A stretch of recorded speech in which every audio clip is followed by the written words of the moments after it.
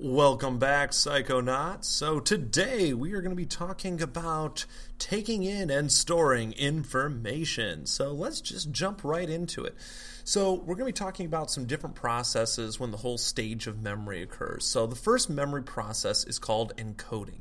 And this is basically just transforming information from the nervous system as we process it and encoding it into memory. So you're taking in your senses, basically. It's how we get our information through. So through hearing, sight, touch, taste, smell, basically just you getting this information. And then you are turning it into something usable. And as we encode this information, it goes into the second memory process, which is storage of this memory. So now, depending on how well it is stored depends on how much energy and effort it goes into actually encoding this information and the level of importance given to this information. Now, information can be stored for a few seconds or milliseconds for that matter, or much longer. And we're going to be talking about that longer and long-term and short-term and all that. We'll get into that here in just another minute or so, actually. So, anyhow, after that, so we have the encoding, we have the storage, and now we have retrieval. So once that information is in storage, well, how do we get it out? So it just depends how well the information is stored to begin with.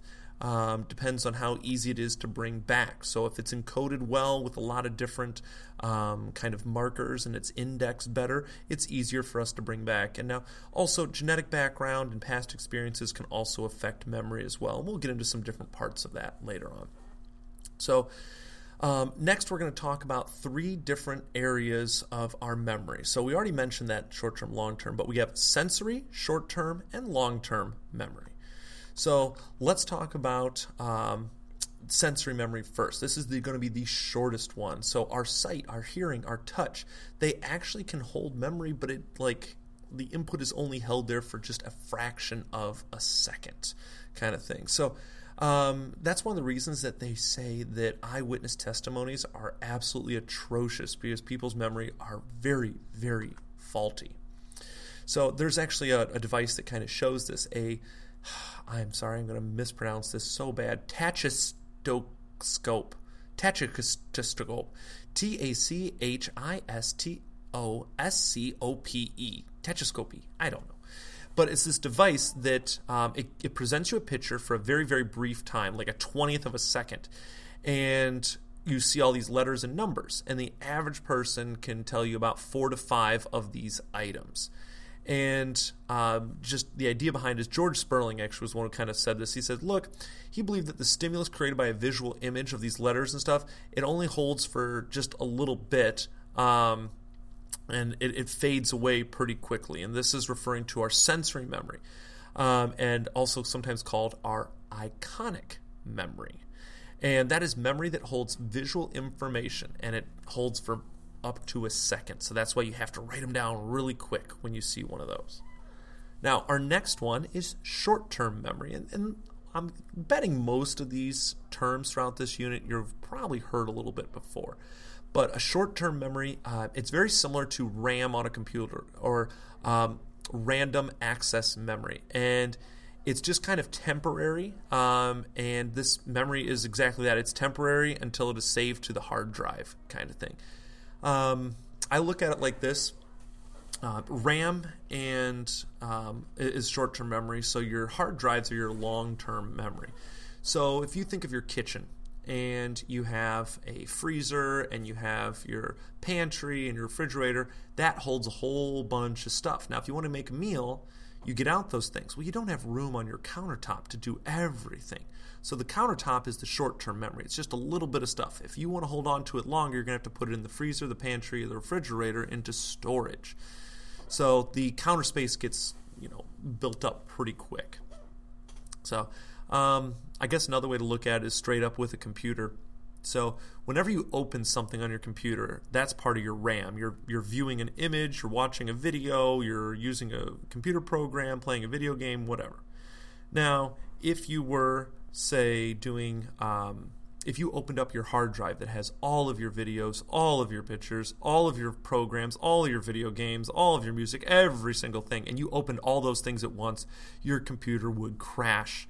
It's the same way kind of our brain. There's no way for our brain to open up everything that we know in storage into our short-term memory or our RAM. It just, our brain would not have it, kind of thing.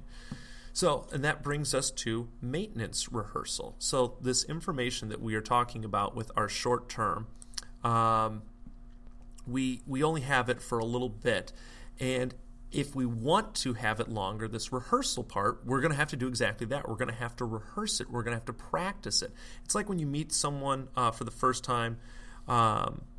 We get a new name or something like that, and we say, hey, nice to meet you, so-and-so. Hey, so-and-so, how was your weekend? Hey, so-and-so, why don't you come? The more you use it, you're going to be better off with it, and saying it out loud helps a lot with this.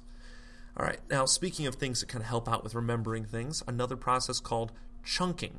And this is where you group items together to make them easier to remember. So if you get a long series of numbers, all right, we have trouble doing large numbers. On average, people do around 7 numbers, plus or minus 2, and that's all we got. After that, we start getting confused. We'll mix ones up. So now if we chunk them together, it is easier if we find like a meaning in them. So like if I'm remembering a phone number and I see 007, I'm thinking, oh, well, that's James Bond. That's an easy one to remember. Or if a number repeats itself, it's easy. Just I remember that number, and then I remember that it repeats itself. We can also do this with different words like NASA, National Aeronautics and Space Administration. Well, that's a lot easier to remember if I can just remember NASA. It kind of groups a whole bunch of words into smaller little bit. So now, that being said, even with chunking, storage is short-term memory, and short-term memory is just temporary. It's available for like 20 to 30 seconds, and that's assuming there's no rehearsal. If you get rehearsal, you're going to remember it better. And kind of building off of that, before we're going to change gears here and get into long-term in just a moment. But first, I want to talk to you about the primacy-recency effect. And when we're getting information, like you get 15 items in a grocery list, you're going to remember the first few because they're like you have more time to rehearse them and remember them. That's the primacy one. And you're also going to recall the last ones because those are still accessible in our short-term memory. That's the recency effect.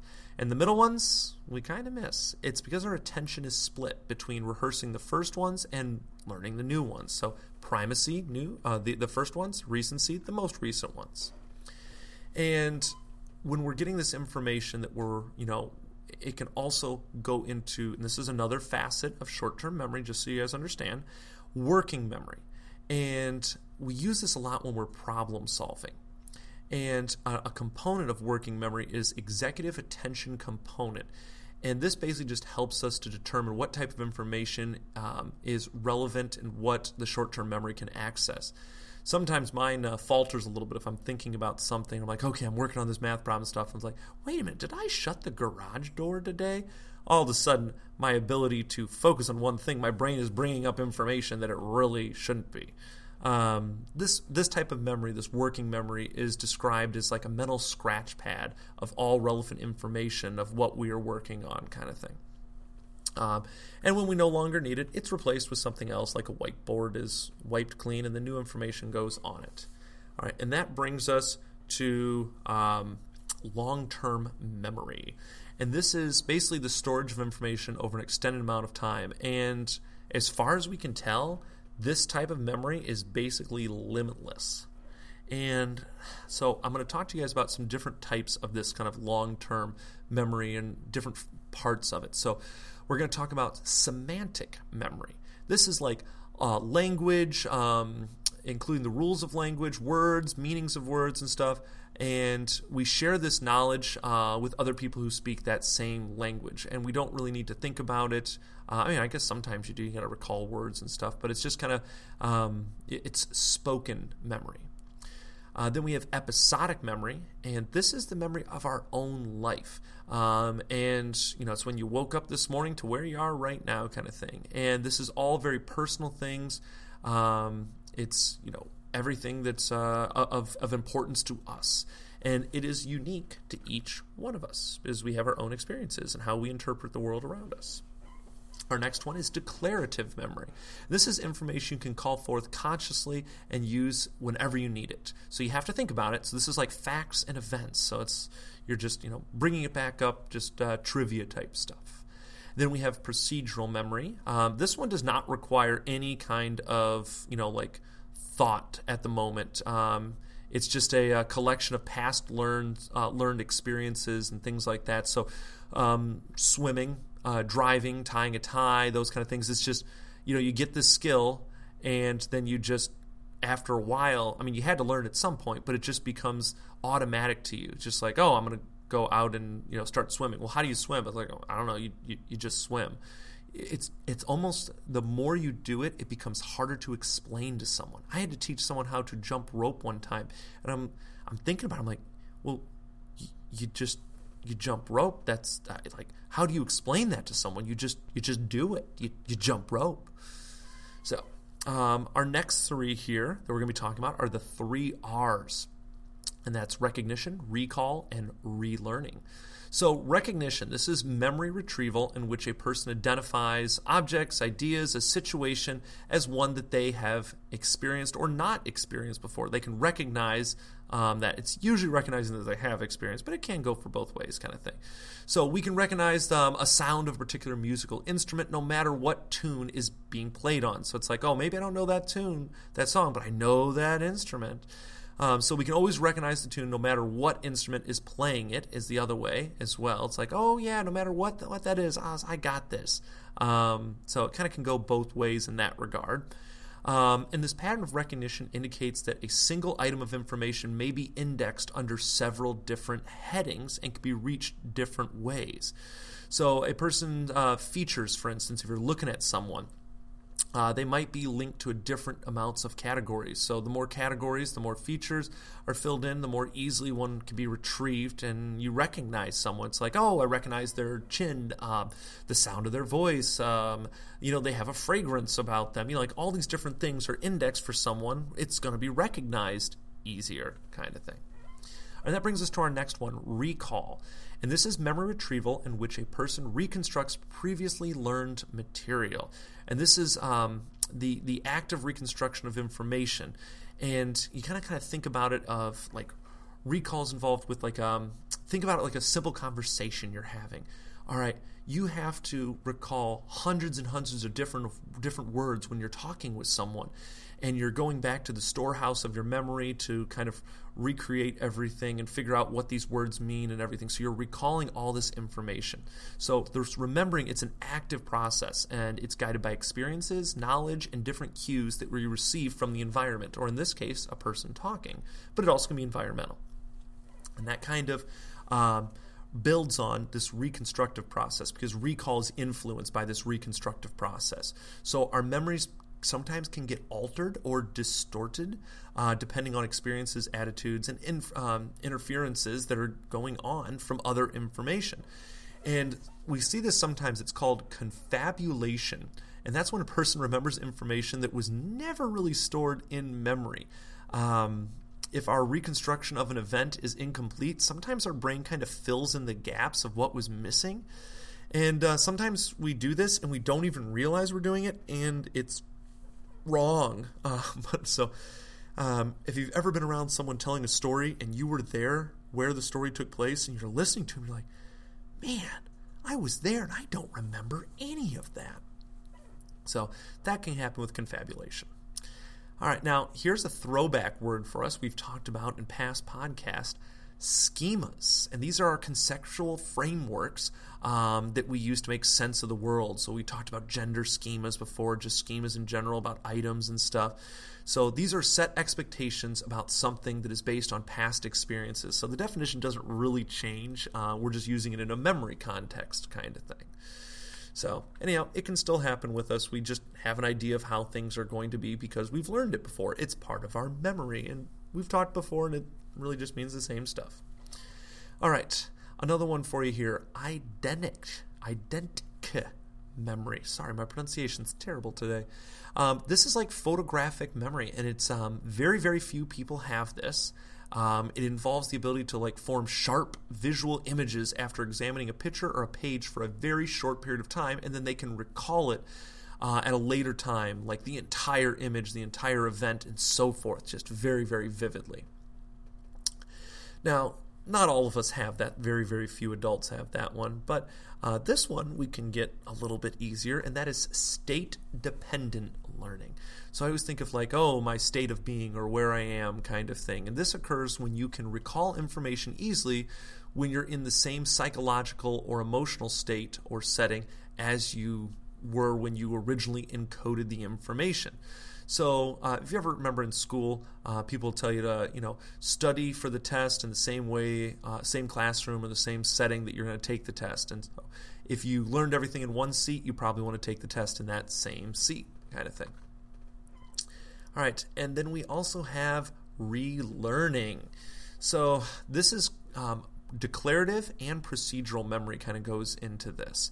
And you're like, for instance, you're supposed to learn a poem as a child, all right, and you get it down kind of thing. Then years later, someone says, you haven't rehearsed it during this time. Someone says, hey, do you know it? You're like, I don't really know it.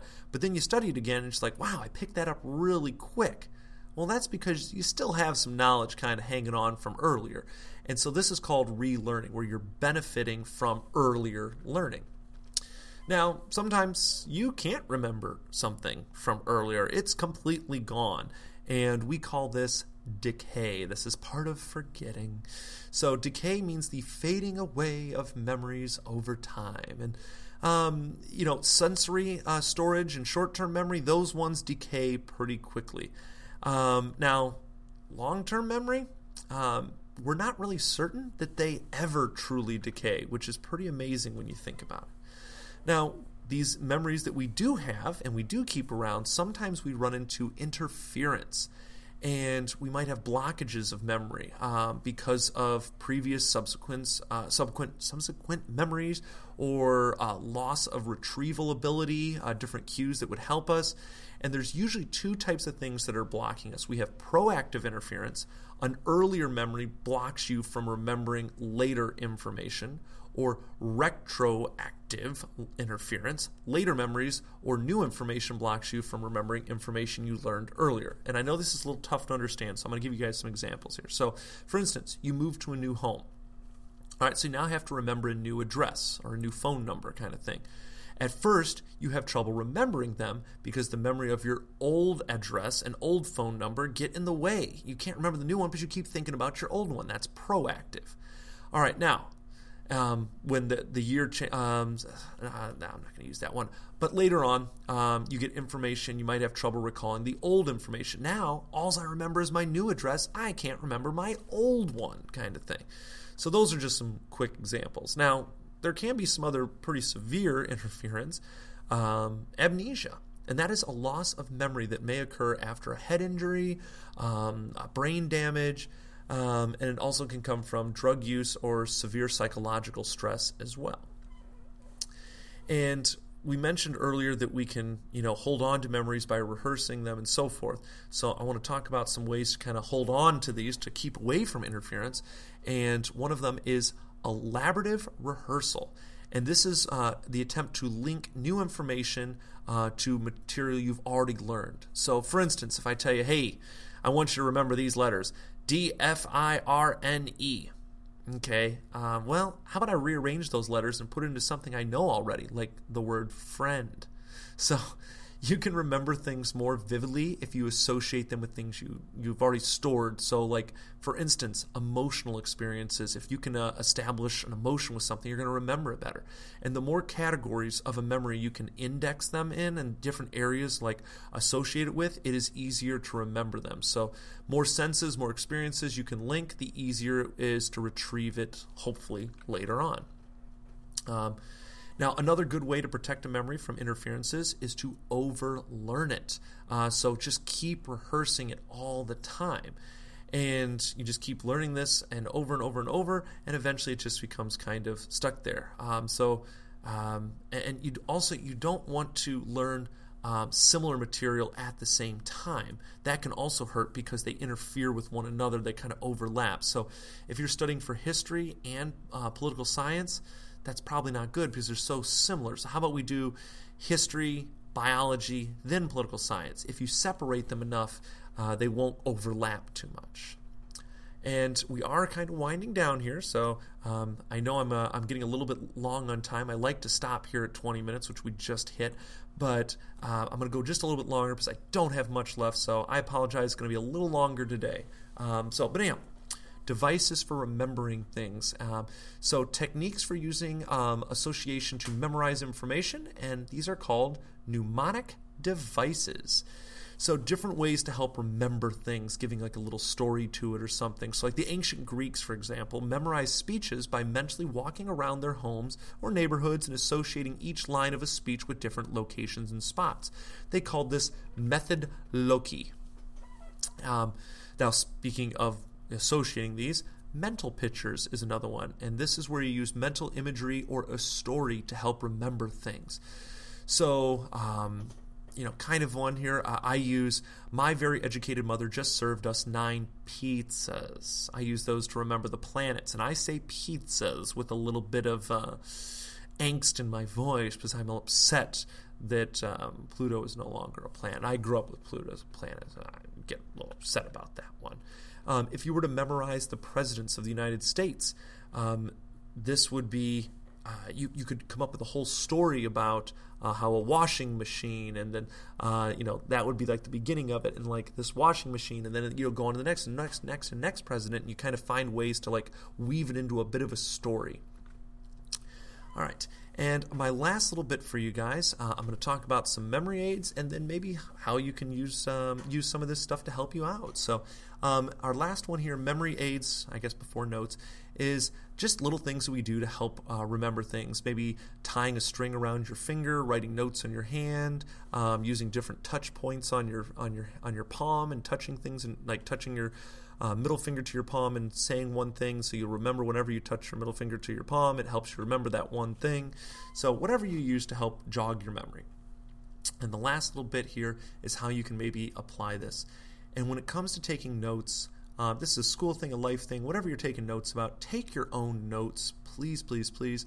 You can always copy notes from a friend and stuff, but just that act of taking it on your own makes just such a world of difference, because you have ownership in it and it is yours. And when you review your own notes, you do better than those who do not. And that is just, that's a school thing, a life thing kind of thing. So, you review your notes within a day or two. It helps you to cut down the amount of information. You're not cramming because you're just doing a little bit, and then you won't have to relearn as much because you're spreading it out over a couple of days. And when you review your notes, it will help you to find what's important as well, because it's summarized in one area and your textbook's a lot longer. Then you have to summarize your notes in your own words. That helps out a lot as well, because you can't truly understand something if you can't make it simple for someone else. And you're doing a lot of practicing and rehearsing the entire time, and this leads to overlearning. You got it too much. And when you have overlearned something, you have shown mastery of whatever that is. So anyhow, gang, we're going to stop there for today. I hope you have. I'll talk to you soon. Have a wonderful rest of the day.